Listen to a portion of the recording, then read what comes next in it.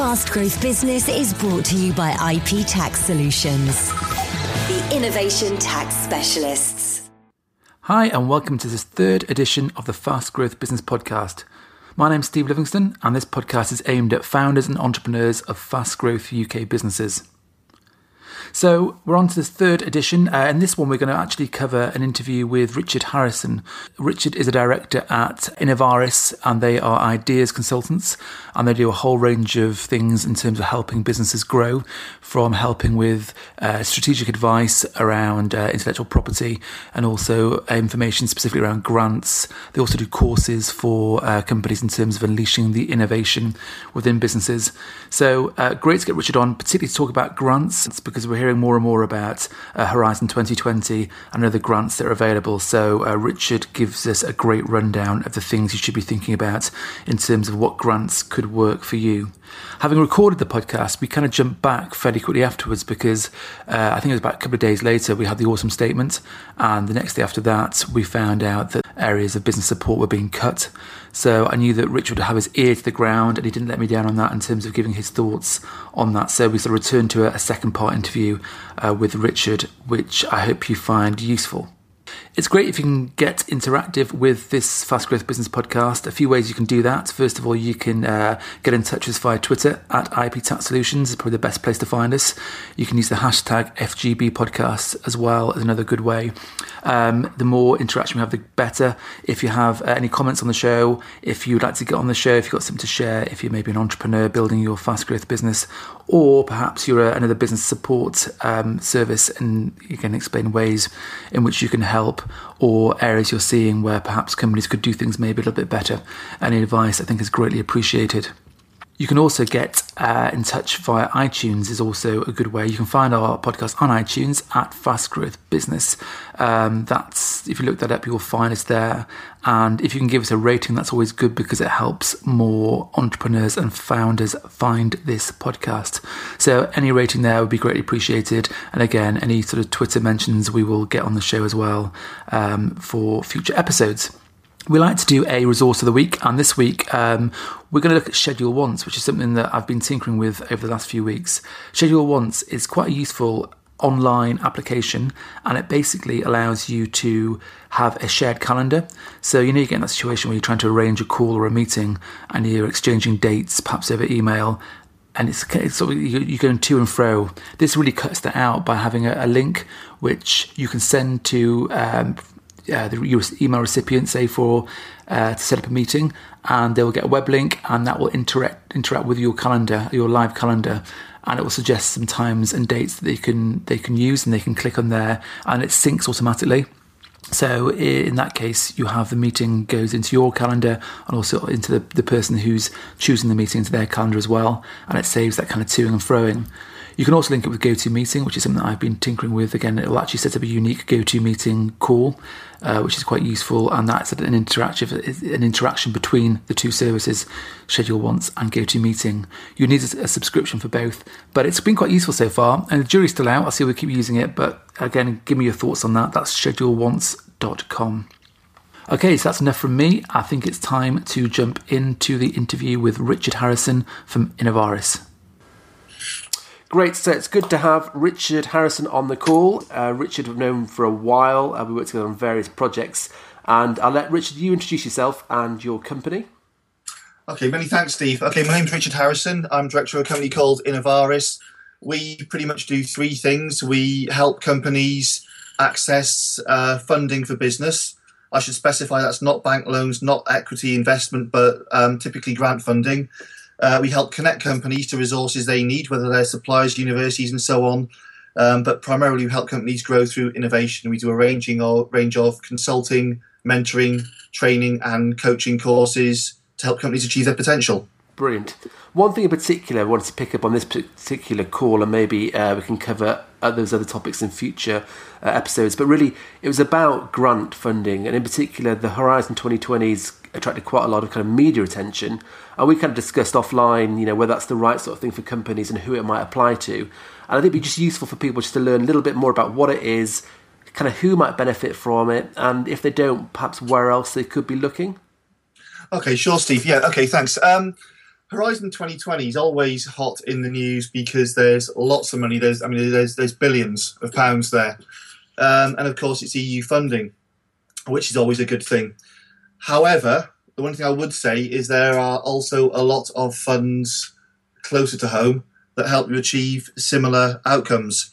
Now, what we've got to clarify straight away is there are different types of funding. There's cash in the bank for your business to do something, or there's cash for an external supplier to help you.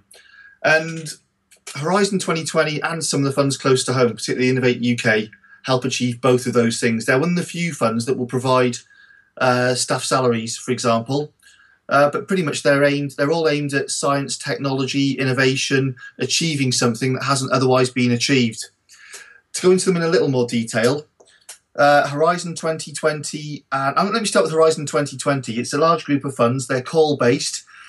So you've got to have something that's relevant to the call. It's very difficult just to make something fit.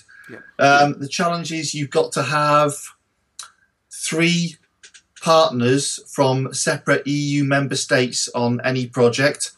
But if you've got the sort of organisation that's committed to R&D, that's doing a lot of development, then it could be a good option for you.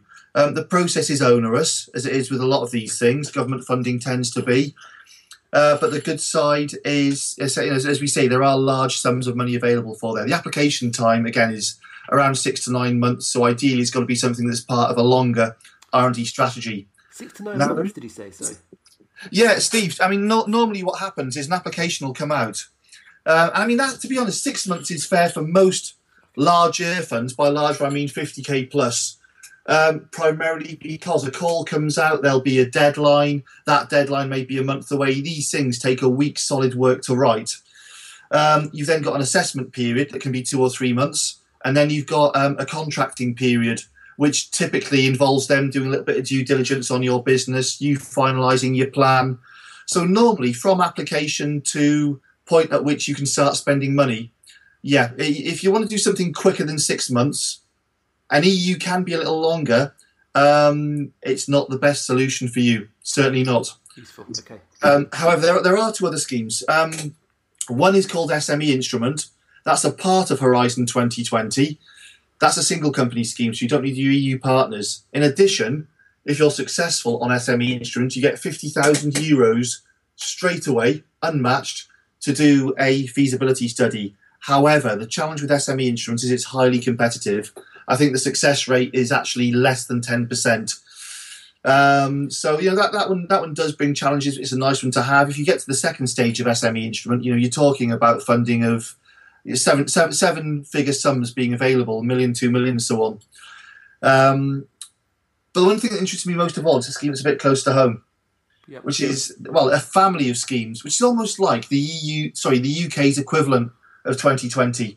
And that's the vast range of programmes that's run by Innovate UK. Now, Innovate UK is the government's innovation department. They used to be called Technology Strategy Board, or TSB. Yep. And they do a wide range of single and multi-scheme grants. There's one specific one called SMART, it used to be called Grand. The reason I know and love this scheme so well is I used to be an assessor and a monitor a few years back for it. So I do know the scheme well. We've got around 2 million for our clients out of this scheme already, but it does anything from a 25k feasibility study that you can use your existing staff salaries to match, all the way through to sort of 250 grand and upwards for more in-depth development projects. That's it. Because we talked about that before. I mean, the matching aspect can be the difficulty area for a lot of companies. Absolutely, Steve. So that's interesting. So the salary can, in those cases, so certain cases can be used as the match. Yeah, certainly. I mean, if you're doing a feasibility study, you'll get a £25,000, up to £25,000 grant. You'll need to provide match of, from memory, it's about 20k, but you can actually use your staff salaries to provide that match. So money that's already going out of your business, you can use to bring more in. And of course, as you know and do so well, Steve, all that is eligible for the main R&D tax credit scheme. Yeah. If you're looking at the larger grants, 100k plus, it's much better to say the scheme covers 60% of the costs. Yes, you can use your staff time as some match, but you will typically, for a larger project, be needing some subcontracts, some travel, some additional support, maybe some materials. So I mean, worst case scenario, the client we've just finished working with, we secured them £100,000. They put in 60k, which was a combination of staff time and money coming out. But ultimately, they achieved, when you're considering their tax credits as well, £160,000 R&D project that cost them probably about 45 in cash. And it's actually got them into the largest international supplier of goods within their respective market. That's fantastic. That's fantastic. Like you say, it can kind of change the whole mindset and strategic approach of a company. Once they start getting on this R&D path, they can see the benefits. And it's exactly what the government wants, isn't it? This is exactly hitting the right sort of areas. As you know, Steve, in terms of R&D tax credits, patent box, what the government's trying to fund. I mean, the good thing about this company is you're right. They've now got their own R&D capacity, and they're actually looking at separate projects. The first project will fund the existence of the team themselves. So we've now got that money to start growing, developing similar projects. What's great about that project as well is their products they used to import from, I think it was Germany, and then ship out to other parts of Europe. But because they're manufacturing in the UK, they've made a significant impact on the carbon footprint of their products. So the environmental benefits are superb as well. Brilliant. Win-win all round. Excellent. Absolutely. I mean, where we're keen to get involved on this, Steve, is to help people find out what funding is right for them. It's very difficult to say this is the funding arena because you can meet 10 companies and what they need are 10 different things. Yeah. There are so many things around, from £1,000 worth of support, mentoring, coaching, all the way up through to sort of 6-7 figure sums for large R&D projects. Brilliant. And you cover all of those. Absolutely. And where we can't, there's a few things we don't cover. I mean, we certainly don't specialise in charity and community projects, but where we don't specialise in something, we work with other people who do. Brilliant. That's great. That's been really useful. I mean, that's a proper canter through the sorts of things companies can be looking at. And we've covered everything there. They're the main areas companies want to be looking at, I guess, in big grants. Yeah, I think so, Steve. I mean, the other thing to be aware of is a lot of the money does come to the UK through something that some of your clients, well, a lot of clients may have heard of, something called ESIF, European Structural Investment Funds. Now, that is a combination of ERDF and ESF. Now, we're between calls at the moment, which means funding from those streams is not as abundant as it normally is. However, back end of this year, early next year, depending on where you are geographically, a little later maybe for Lancashire, there's going to be a lot of new funding streams coming out 2016. So it's certainly worth being aware of them. I mean, for example, if you're buying capital equipment, this is a good one in Lancashire at the moment. There's a scheme that will pay for 20% of the cost, depending on the size of the capital equipment. And we've got some companies that are saving 40, 60, 80,000 pounds simply because they're speaking to the right people. So there's lots around. There will be a lot more around, but unless you ask the questions, you won't know about any of it. Exactly. So there's no real, is there a real sort of central way of keeping track of it, or are you best off, I guess, speaking to someone like yourself? This is where sort of our background and experience does help. There are so many different schemes, and each is run, well, some are run county by county, some are run nationally. So it really is a case of who you know and staying in touch with the right funding pots for these. So no, unfortunately, there's not. I mean, there are single resources that will tell you they provide information on funding, but you'll search them. I heard a story the other day. Lancashire County Council tried to develop a resource and stopped once it identified the first 70 funds. The challenge is, of those 70 funds, only 5 are probably relevant to any one client, and it'll be a different 5 for each client. So it is a bit of a minefield out there, or a bit of a maze, I suppose I should say. But once we've had a chance to speak to a company, we can identify the benefits. And interestingly, Innovaris, we've probably worked with upwards of 50 companies over the last couple of years on a range of projects. There's not a single company that hasn't drawn grant funding from somewhere. There's always something for someone. It's just what fits you best. Brilliant. Great stuff. Excellent. So if you just remind people again, where can they find you if they wanted to reach out and explore this further with you? Certainly. Thanks, Steve. Okay, so my name is Richard Harrison. I'm director of a company called Innovaris. Our website is www.innovaris.co.uk. My email is richard@innovaris.co.uk. Just to clarify, INOVARIS. It's a single N. Last but not least, if you search for me on LinkedIn, type in Richard Harrison Innovaris, you'll find me. I've got around 15 blogs on funding, benefits of funding, what to do, what not to do. Please connect to me. I'd love to speak to you further. Brilliant. That's great. Thank you very much for your time. Fantastic. Thank you, Steve.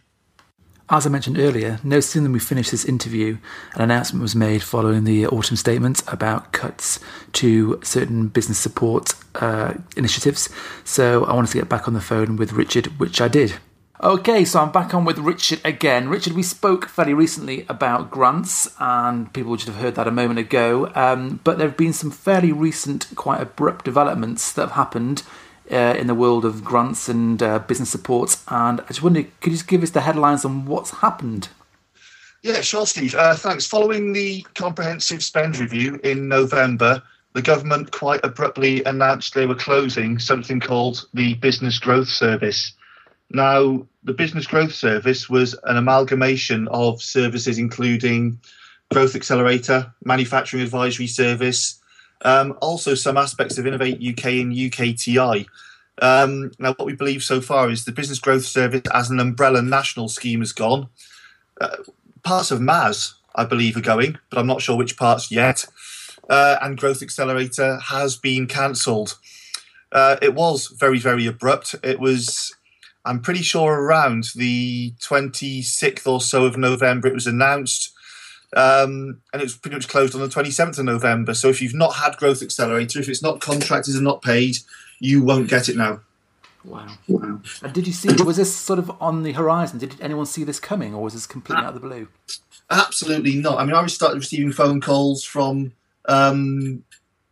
people who we work with on the scheme on Thursday morning. We had a formal announcement Thursday evening, which came in the form of an email from the Business Growth Service. And pretty much everything was closed. Well, they stopped issuing invoices to clients on Friday.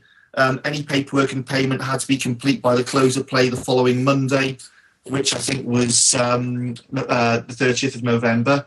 And now the scheme is closed. Anyone who's on the scheme has to have their intervention complete by March, which in all honesty is fine. That's plenty of time. But no, it's brought the system to a close, and I think brought with it a lot of potential redundancies to the delivery partners as well. It's a real shame. I mean, it's difficult putting you on the spot this, but why do you think it's happened? What's the sort of policy behind this? Any views? I don't think it's any one direct thing. I don't think it's a direct responsibility of what's been happening, because we've had a lot of great feedback on Growth Accelerator. I think it's more a case of the government cuts in general, the spend review. I think pretty much every area has been cut to a degree.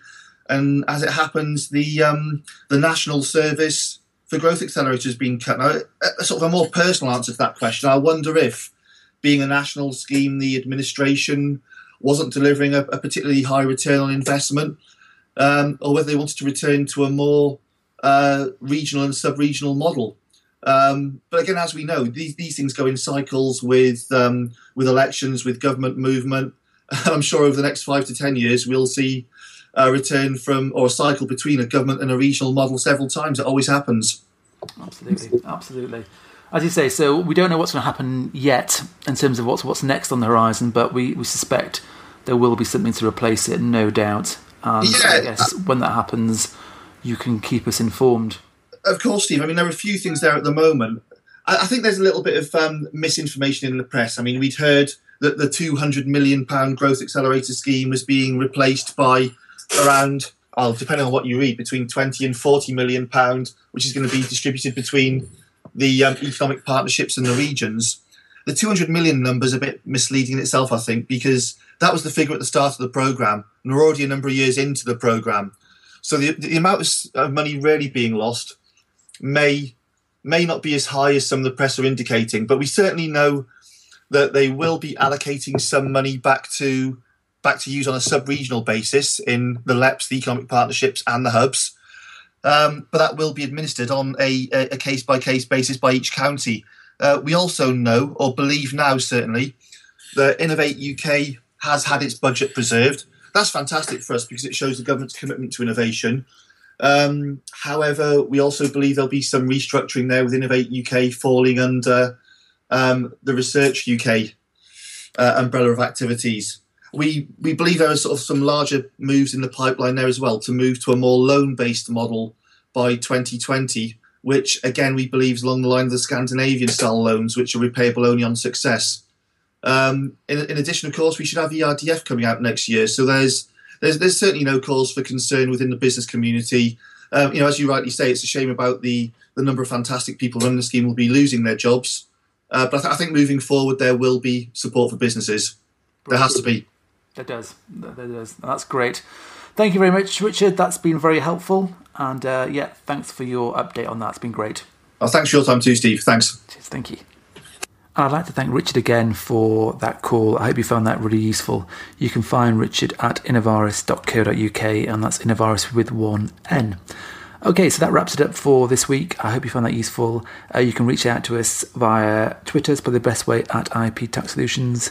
Please leave us your thoughts, your comments. You can also find us or leave us with the hashtag FGB podcast, and we'll find that and answer any questions.